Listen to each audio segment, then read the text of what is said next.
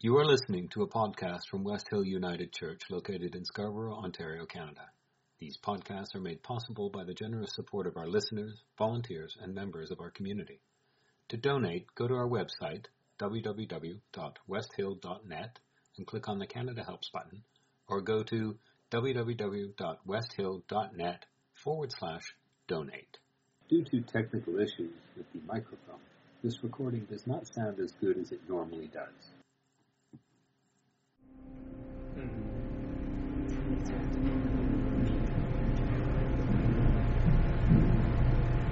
The first reading this morning was written by Gabriel Garcia Marquez.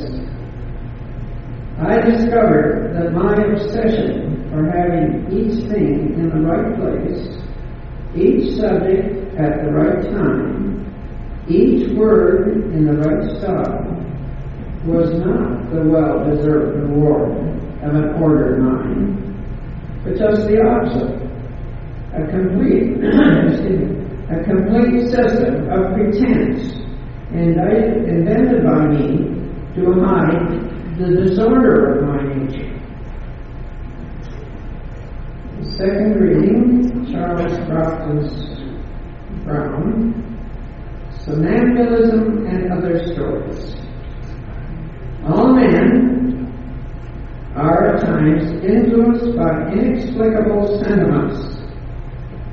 Ideas haunt them in spite of all their efforts to discard them. Preconceptions are entertained, for which their reason is unable to discover any adequate cause. The strength of a belief, when it is destitute of any rational foundation, seems of itself to furnish a new ground for credulity. We first admit a powerful persuasion, and then, from reflecting on the insufficiency of the ground on which it is built, instead of being prompted to dismiss it, we become more forcibly attached to it. Offers us wisdom for the journey. Walk in His love. One of the things that I did in preparation for the Ever Wonder Conference in Edmonton was publish another book of my prayers, a poem was on the first one, and that's on justice, and it's going to make its premiere at the Progressive Dinner. So if you're at the Progressive Dinner, you can have a quick look at it. The challenge to me is that I printed out a bunch of proofs as I was working to get it together. And this morning when I printed out the things that I needed for today, I didn't realize I had the paper in upside down. And so this tiny little print here is what I'm going to try to read you, and it's written over top of this really big thing. But we'll work on it. Our easy gods. I never saw the God I loved, never needed any proof of its existence. I never worried through its truths, nor scanned the horizons, hoping it back into my heart. I never cast my eyes toward its home, did obeisance on my knees to claim its succor. I never offered up the incense required by the deities, or lit a candle with fervent spoken wish. I never longed for presence, nor prayed for miracles to soothe mine or any other heart. I never felt its absence in my most difficult hours, in the long and darkest wrestlings of my soul. And yet, my life is guided by the gods I've set within me, beliefs embedded in my heart, and written deep upon my world. They tell me when I'm right, point out the others with whom I differ. My gods lift up the window through which I see my world and build the walls that blind me to all I would not see. These are the easy gods, the ones I've chosen. They keep the colors of my life bright and clean and oh so right for me, for now, for what it is I want. They won't go down by exorcism, but by the Herculean strength it takes to open up my eyes.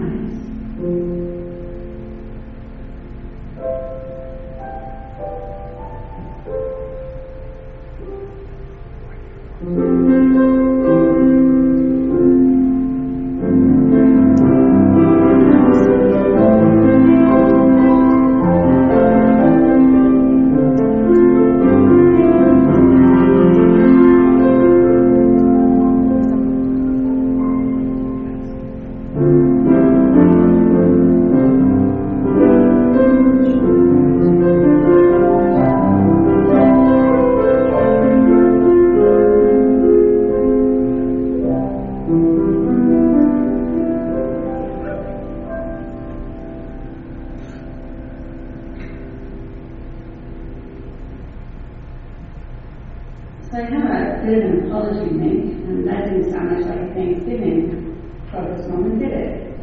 Not even close, because I forgot it was Thanksgiving when I prepared everything for today. So I'm hoping that at the end of it I have written down at the very end of it, get to Thanksgiving in all caps. So hopefully I'll make it there. I'm here because I don't have anything to hook the mic on that is easily accessible to get the microphone off. So I'm just going to hang out here. That's it. I wanted to talk about easy gods today because we seem to be in a place in the world where our social matrix is perhaps teasing us into seeing the world in certain ways. Not just us here in Canada, but those there in the United States and the people in the United Arab Emirates and the United Kingdom and the European Union. We tend to find our way to seeing caricatures of what the world is really like, but caricatures that we feel we want to keep because we want to believe in what it is that we have created, that allows us to exist in the way that we do.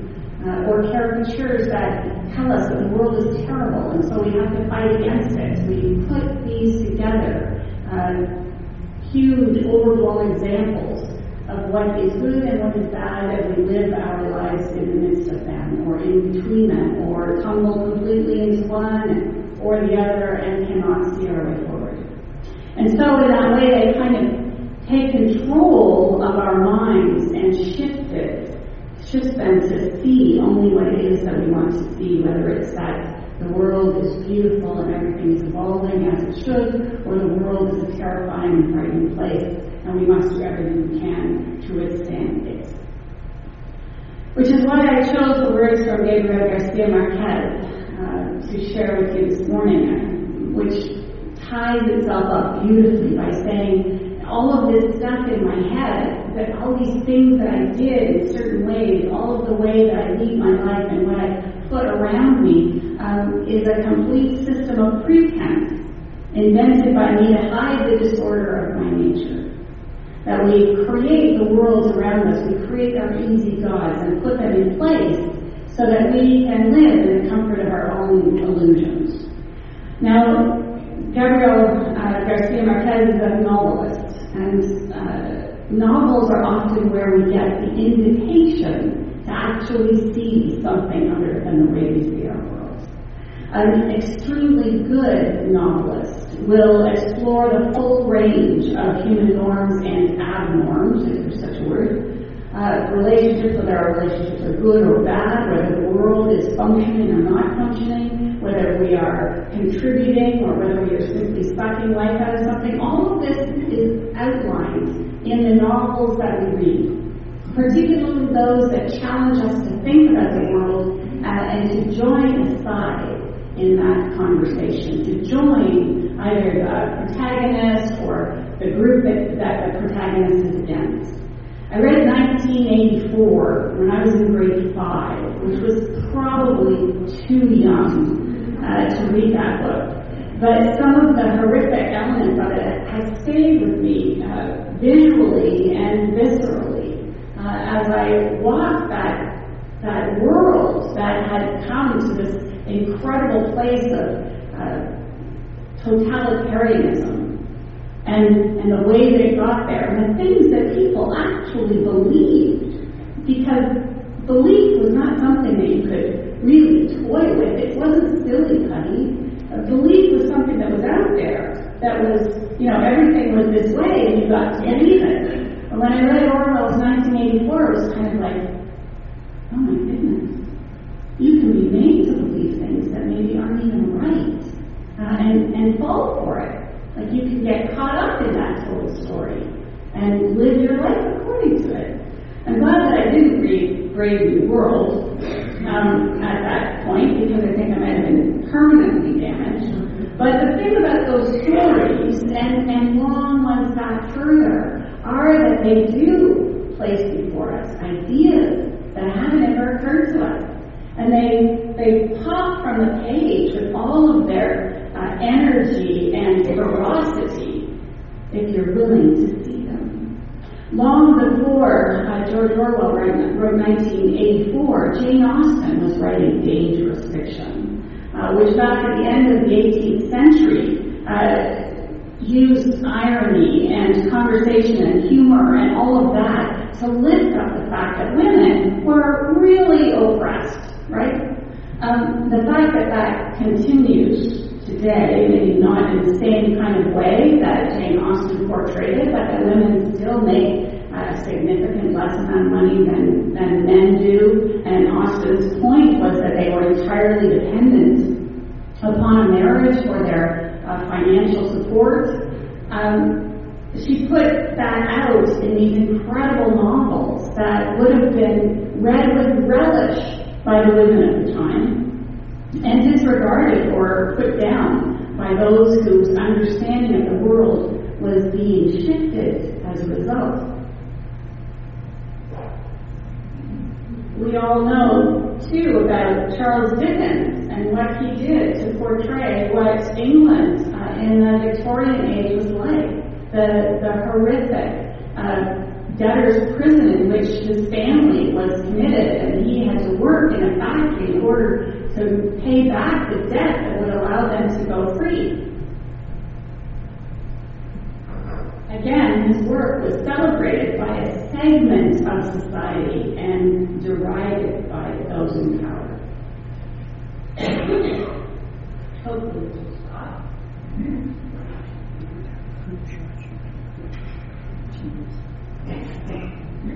My apologies for having something in my mouth.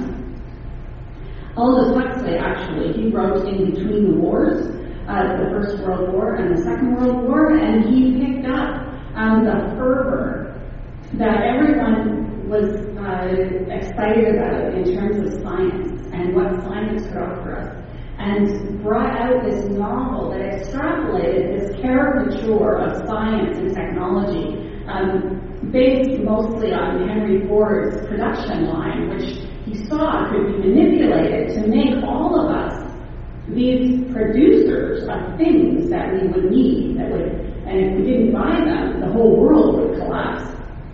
Sometimes I think we're a little closer to Brave New World, I think someone wrote about that, than we are to 1984, which many people suggest is a reflection of our current times. And why is it that Margaret Atwood's The Handmaid's Tale, written in 1985, didn't come to prominence until the last few years? Is it not because, just like these other novels that were written centuries before, some of them, that the time was not ready to hear the story that she had to tell? The time was not ready to be told that these things are bad. These things are a challenge. These things need to be objected to. She's still dangerous, very dangerous, because we can see ourselves in that novel, and we can take a side. And when a novel gets an entire generation to take a side, then the side that is wreaking havoc or destruction will have to deal with a mob of people who now no longer accept their quiet oppression. One of the symbols of The Handmaid's Tale that I found so chilling was when, I don't think it was this last Christmas, but maybe it was, when Melania Trump lined the halls of the White House with bright red Christmas trees. And someone photoshopped it and put the white bonnets of the handmaids on all of the Christmas trees with Melania walking down and on with her. Anyway, it was quite a cheeky little take on it. But that it has hit mainstream, this story that you see at protests by Extinction Rebellion or protests about the climate. You see people dressed up as handmaids and other characters in the story, shaking us so that we'll see the truth of what was written into that novel so long ago. I haven't read every novel in the world, so I just put down, have any of you read novels recently that shaped that perception, or you put down because it was too challenging to read the truths that were written between the lines or bold-faced on the page? Jim? 1491. 1491. Wow. That sounds like it would have been amazing. Just before Columbus, what was the right in North and South America? Yes, just before Columbus arrived. What would North and South America have been like had that arrival never taken place? Excellent novel. We'll have to look that one. Blindness. Blindness. Do you want to say a couple words about it? Paint a picture that's, you don't expect, or it's scary. Paints a picture of society that you don't expect. And it's very scary. And I'm assuming that it's something that we could easily move into if we weren't constantly aware of what was going on. Not far away. Stephen? In that book, 1491, that Jim just mentioned, there's a passage written by Benjamin Franklin where he can't understand why when the white children that were sometimes adopted by Native communities would stay with the Native communities, and the Indian children or Native children that were adopted by white communities would run after the Native communities as soon as they could. And it's so revealing because it's speaking the truth. They can't understand why that happens. And I ask people, I show people that passage, and I say, what do you think is going on? And they say the children were choosing better community. Stephen has just highlighted for those of you who didn't hear that a passage in the book Jim mentioned, 1491, is by Ben Franklin, and he's reflecting on why Indigenous children who are adopted by white families always go back to their Indigenous community, whereas white children adopted by the Indigenous community always chose to remain there. And Franklin was confused about that. Right? He was figuring out some really big things, but he was confused about that. And I think that even today, that book will be a groundbreaking book because there are people who still would not be able to figure that out today. Anything else, Scott? There's a woman who volunteers in the marketplace to look at the gift shop for her bird. She said, she's reading all the time in between. She said, I used to pick books for which I would say, that's how the world should be.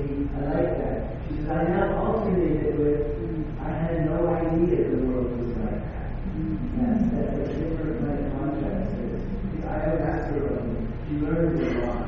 So a volunteer at Scott's work who reads a lot alternates her books between things that will make her say, oh, that's the way the world should be, and things that make her say, I had no idea the world is already like this. Right? So those alternating to expose yourself to deeper truths. John, you were going to share something?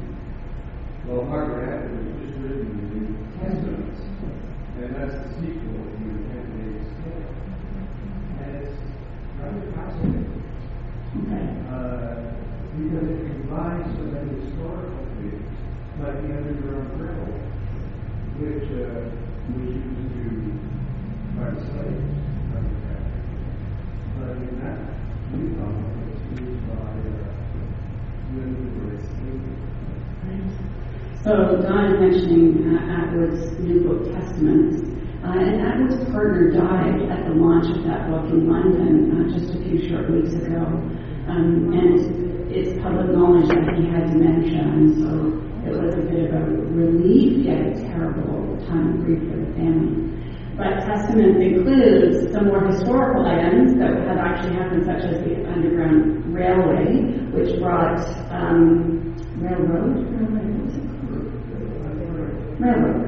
which brought escaping slaves to freedom in Canada.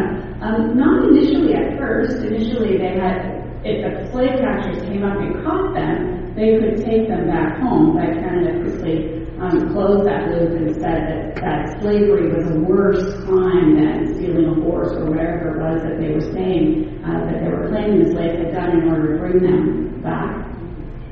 But that in the new book, that's looking to the women from the Handmaid's Tale who are escaping to freedom.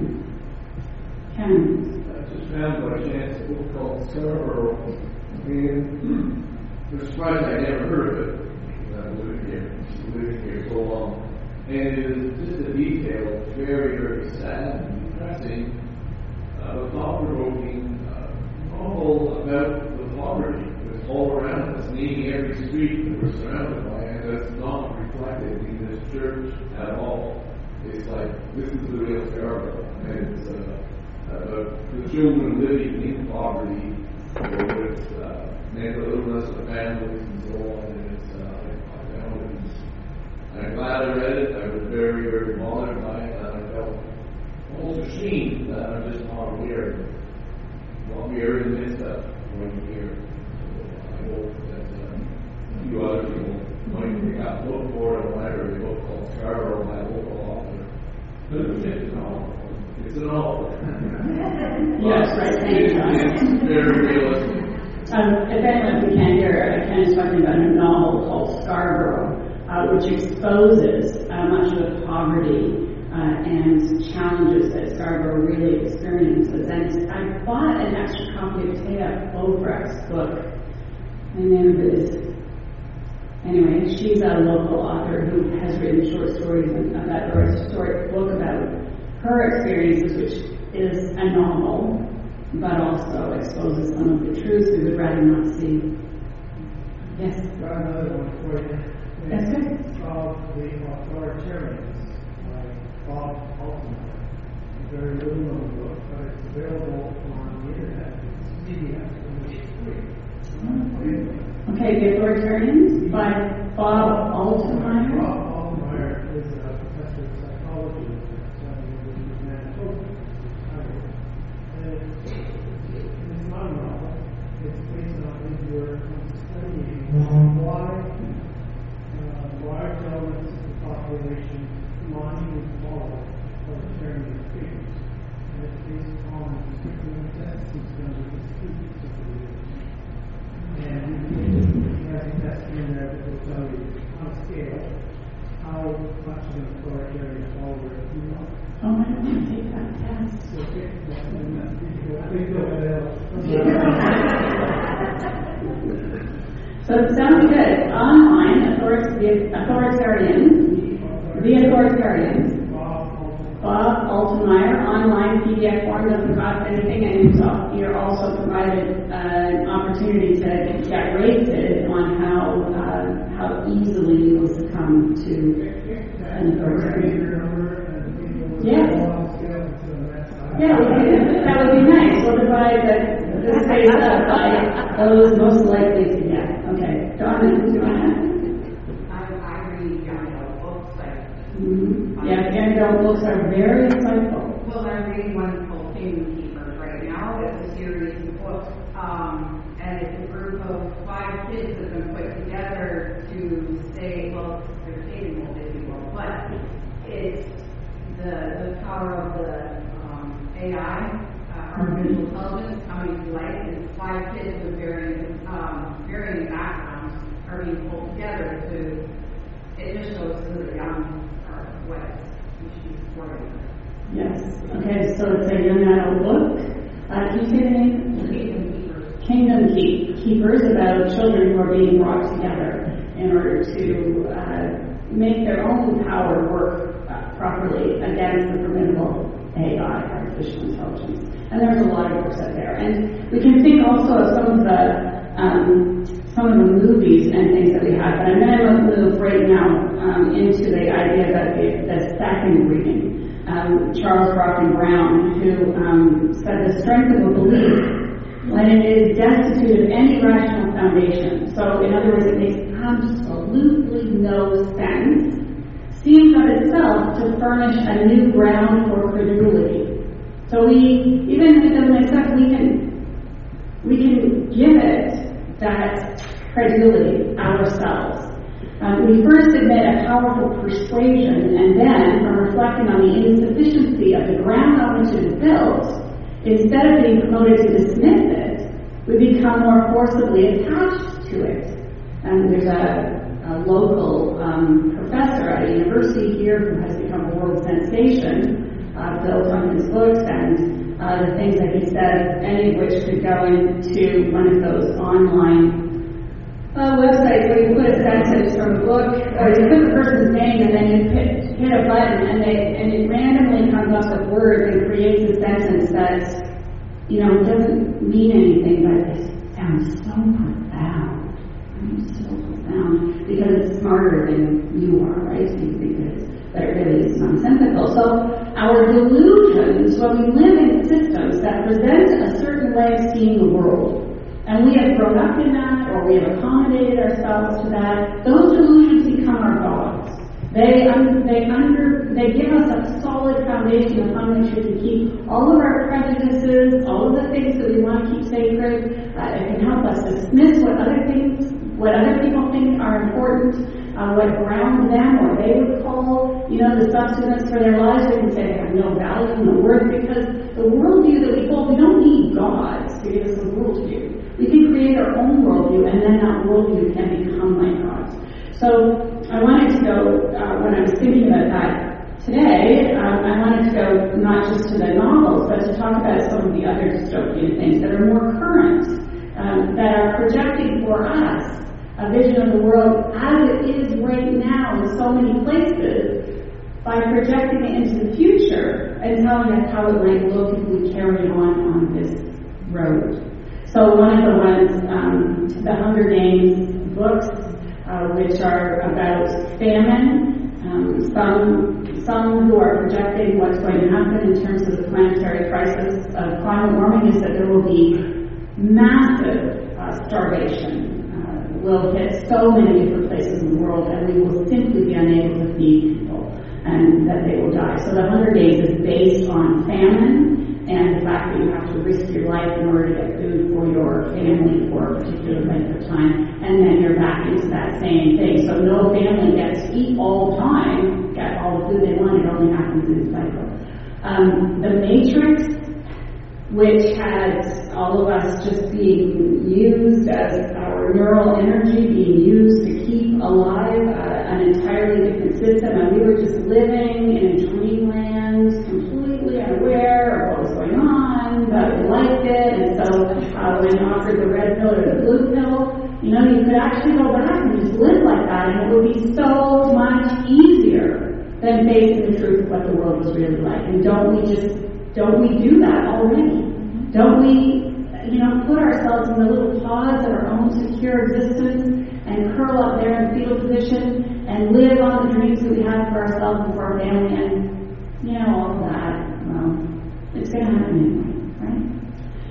The Matrix, Children of Men, the storyline of Children of Men. How many of you have seen Children of Men? Oh my goodness gracious. So you'll have to see Children of Men. It's, I can't remember who the author of the story was. It's left me. But the book is about how we, in our attempt to address some, growing viral threat or bacteria, we come up with an antidote to it, and it makes all of us unable to have children. So no woman can conceive because of our scientific pursuit of a cure. We ended humanity, which may be seen as a cure for the planet. So it is a story about how we are all the same age. There are no children in our world, and how the world might find their way forward, and how threatening it is if the thought of another child being born can be. And then Elysium, which is a powerful movie which projects above the earth a space station upon which the wealthy live in incredible luxury. If someone gets sick, they can lie down on a bed, a machine goes over them, scans them, finds out what's wrong, scans them again, I think once, and it's gone. They're healed, right? Totally healed. Everything is beautiful on that space station. Down on Earth, of course, the populations left behind are struggling with water and having no food and violence being perpetrated as people try to get those things. But the interesting thing about the movie is that the script writer, can't remember his name either, was in Mexico and got in a cab. And that cab took him on a ridiculously long ride, trying to extort money from him and his companion. And they kept saying they weren't going to give him any money, they weren't going to give him any money. And eventually they found they needed to give him money because they didn't know what was going to happen. So their cab driver took the money, kicked him out of the cab, and then took off. And they found themselves in a community unlike anything they had ever seen, where poverty was absolutely the norm, where violence was but a blink away, where illness went unchecked because there was no medical anything to happen. So when he created the movie, he wanted to make a movie that might make that difference, the gap between rich and poor, literal to people. And he did that with the movie Elysium. And all of those can help us explore our attitude towards others. And here's where I can bring that get to Thanksgiving in. Because we get to Thanksgiving so easily.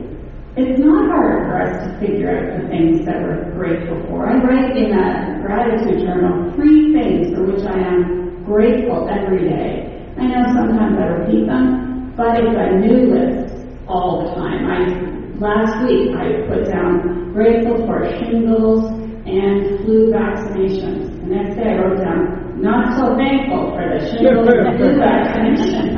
Right? But I write down something every day for the gift of someone's story that helps you understand your world and their life a little better. For the gift of beauty on a day that you didn't expect anything but challenge or sadness or loss. For the gift of a friend who calls in the midst of your own challenges and doesn't know about them, but simply talking to them makes the world a better place. We have so many things that we can be thankful for, and they can flow. Once you get into it, they can just flow out of your mind so easily. But one of the things that we have to express our gratitude for, and yet which holds us and convicts us, is that those things for which we express gratitude are not accessible by so many people in the world. Clean water is still one of the most challenging realities for whole populations, whole countries. Light, after the sun disappears, is not accessible to so many people. Light, even in the spaces where people prepare their food, in huts and in unlit houses, is a challenge. There are so many things that we take for granted, for which we don't even bother saying thank you or expressing gratitude, because they're just so normal. It doesn't occur to us that they're not somewhere else. So this weekend, when you gather with family and friends or spend the time just by yourself, I invite you to be grateful for everything that we have. Remember the subject of Jim's book, the indigenous nations that were vibrant and filled this land before we got here. For the meditation that we can take in acknowledging that there are so many that don't have it, that we might make available. For the potable water, even in this country, which is not accessible to indigenous communities. Every gratitude that we have has another side to it. And so rather than just getting puffed up about how lucky we are, perhaps I just want you to think about how extraordinary our privilege is, and so too about how to shift and change those things in the world that allow our privilege to succeed in the manner that it does. It's going to be an interesting week for Canada. And I think that having Thanksgiving right before an election is maybe a really good thing. And so I invite you to bring your understandings of the political challenges we face into your Thanksgiving conversations. Don't shut them out because people don't agree with you or because you don't agree with someone else. Have those conversations and invite the people with you to see the other side as well. Invite them to do their Thanksgivings with honor and with respect and with knowledge of what that Thanksgiving means and what it could bear for others. Thank you.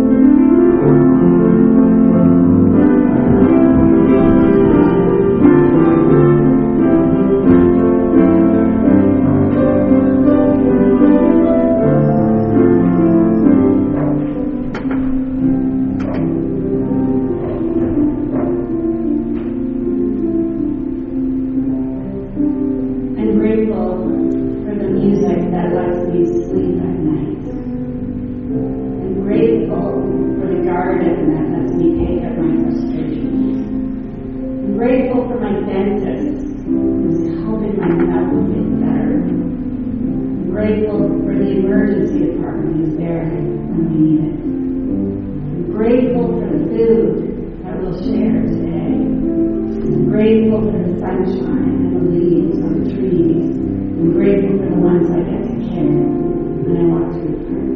And I'm grateful for you, for everything that you do, for your heart, for the stories that bring you here, for the richness of relationship that you call out of me and one another, for the possibilities inherent in all these hurts, and for your challenge to make them come real, for the years you spent together and the gift that can bring us, for the fears you have the courage to share, even knowing you may not be able to make them go away.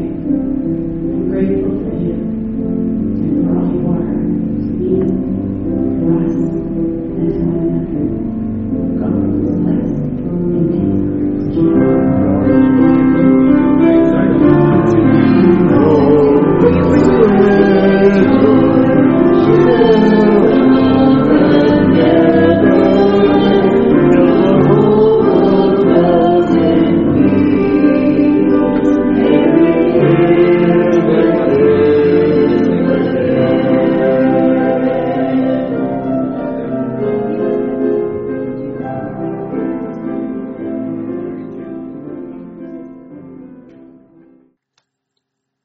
You have been listening to a podcast from West Hill United Church located in Scarborough, Ontario, Canada. These podcasts are made possible by the generous support of our listeners, volunteers, and members of our community. To donate, go to our website, www.westhill.net, and click on the Canada Helps button, or go to www.westhill.net/donate.